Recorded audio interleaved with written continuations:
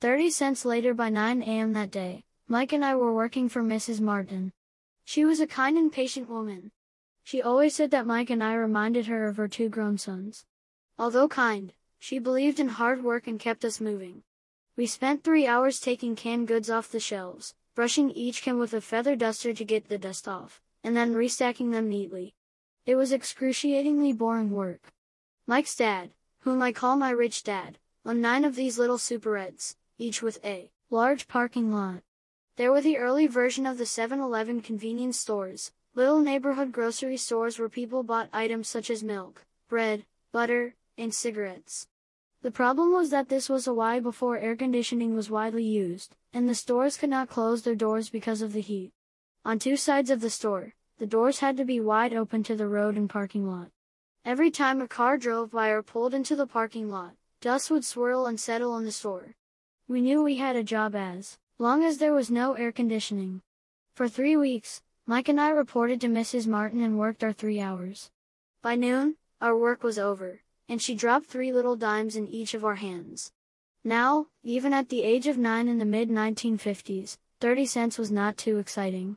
Comic books cost 10 cents back then, so I usually spent my money on comic books and went home. By Wednesday of the 4th week, I was ready to quit. I had agreed to work only because I wanted to learn to make money from Mike's dad, and now I was a slave for 10 cents an hour. On top of that, I had not seen Mike's dad since that first Saturday. I'm quitting, I told Mike at lunchtime. School was boring, and now I did not even have my Saturdays to look forward to. But it was the 30 cents that really got to me. This time Mike smiled. "What are you laughing at?" I asked with anger and frustration. "Dad said this would happen. He said to meet with him when you were ready to quit." "What?" I said, indignantly. "He's been waiting for me to get fed up?" "Sort of," Mike said. "Dad's kind of different. He doesn't teach like your dad. Your mom and dad lecture a lot. My dad is quiet and a man of few words. You just wait till this Saturday. I'll tell him you're ready." "You mean I've been set up?" "No, not really, but maybe. Dad will explain on Saturday." Waiting in line on Saturday, I was ready to face Mike's dad. Even my real dad was angry with him. My real dad, the one I call the poor one, thought that my rich dad was violating child labor laws and should be investigated. My educated, poor dad told me to demand what I deserve, at least 25 cents an hour. My poor dad told me that if I did not get a raise, I was to quit immediately. "You don't need that damn job anyway," said my poor dad with indignation. At 8 o'clock Saturday morning, I walked through the door of Mike's house when Mike's dad opened it. "Take a seat and wait in line," he said as I entered. He turned and disappeared into his little office next to a bedroom. I looked around the room and didn't see Mike anywhere. Feeling awkward, I cautiously sat down next to the same 2 women who were there 4 weeks earlier. They smiled and slid down the couch to make room for me. 45 minutes went by, and I was steaming. The 2 women had met with him and left 30 minutes earlier. An older gentleman was in there for 20 minutes and was also gone. The house was empty, and here I sat in a musty, dark living room on a beautiful sunny Hawaiian day, waiting to talk to a cheapskate who exploited children. I could hear him rustling around the office, talking on the phone, and ignoring me. I was ready to walk out, but for some reason I stayed. Finally, 15 minutes later, at exactly 9 o'clock, Rich Dad walked out of his office, said nothing, and signaled with his hand for me to enter. "I understand you want a raise, or you're going to quit," Rich Dad said as he swiveled in his office chair. "Well, you're not keeping your end of the bargain," I blurted out, nearly in tears. It was really frightening for me to confront a grown-up. "You said that you would teach me if I worked for you." "Well, I've worked for you. I've worked hard. I've given up my baseball games to work for you, but you haven't kept your word, and you haven't taught me anything. You are a crook like everyone in town thinks you are. You're greedy. You want all the money and don't take care of your employees. You made me wait and don't show me any respect. I'm only a little boy, but I deserve to be treated better." Rich Dad rocked back in his swivel chair, hands up to his chin, and stared at me. "Not bad," he said. "In less than a month, you sound like most of my employees." "What?" I asked. Not understanding what he was saying, I continued with my grievance. "I thought you were going to keep your end of the bargain and teach me." Instead you want to torture me. That's cruel. That's really cruel. I am teaching you, Rich Dad said quietly. What have you taught me? Nothing, I said angrily. You haven't even talked to me once since I agreed to work for peanuts. 10 cents an hour. Ha! I should notify the government about you. We have child labor laws, you know. My dad works for the government, you know. Wow, said Rich Dad. Now you sound just like most of the people who used to work for me, people I've either fired or who have quit. So what do you have to say? I demanded, feeling pretty brave for a little kid. You lied to me. I've worked for you, and you have not kept your word. You haven't taught me anything. How do you know that I've not taught you anything? Asked Rich Dad calmly. Well, you've never talked to me. I've worked for 3 weeks and you have not taught me anything, I said with a pout. Does teaching mean talking or a lecture? Rich Dad asked. Well, yes, I replied. That's how they teach you in school, he said, smiling.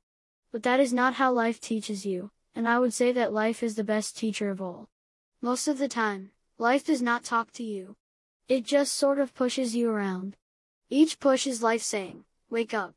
There's something I want you to learn. What is this man talking about? I asked myself silently.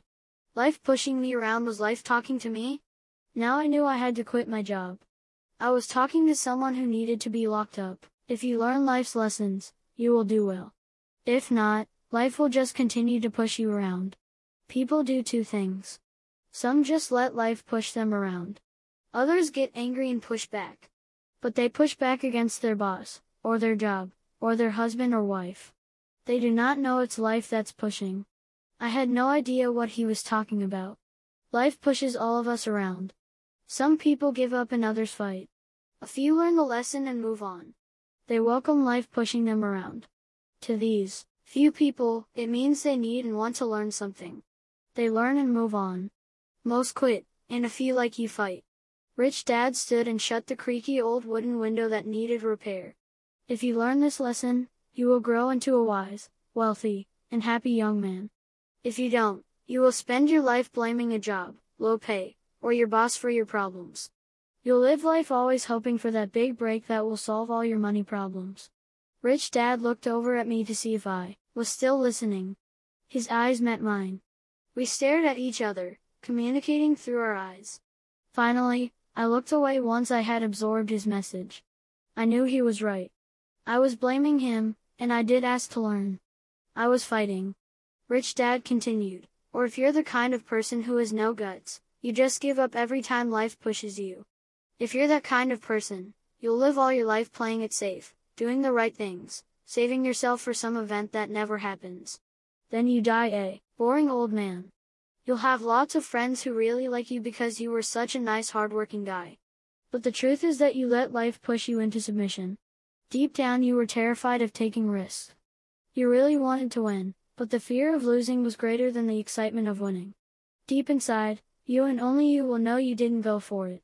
You chose to play it safe. Our eyes met again. You've been pushing me around? I asked. Some people might say that, smiled Rich Dad. I would say that I just gave you a taste of life. What taste of life? I asked, still angry, but now curious and ready to learn. You boys are the first people who have ever asked me to teach them how to make money. I have more than 150 employees, and not one of them has asked me what I know about money. They ask me for a job and a paycheck, but never to teach them about money. So most will spend the best years of their lives working for money, not really understanding what it is they are working for. I sat there listening intently. So when Mike told me you wanted to learn how to make money, I decided to design a course that mirrored real life. I could talk until I was blue in the face, but you wouldn't hear a thing. So I decided to let life push you around a bit so you could hear me. That's why I only paid you 10 cents. So what is the lesson I learned from working for only 10 cents an hour? I asked. That you're cheap and exploit your workers? Rich Dad rocked back, and laughed heartily. Finally he said, you best change your point of view. Stop blaming me and thinking I'm the problem. If you think I'm the problem, then you have to change me. If you realize that you're the problem, then you can change yourself, learn something, and grow wiser. Most people want everyone else in the world to change but themselves. Let me tell you, it's easier to change yourself than everyone else. I don't understand, I said.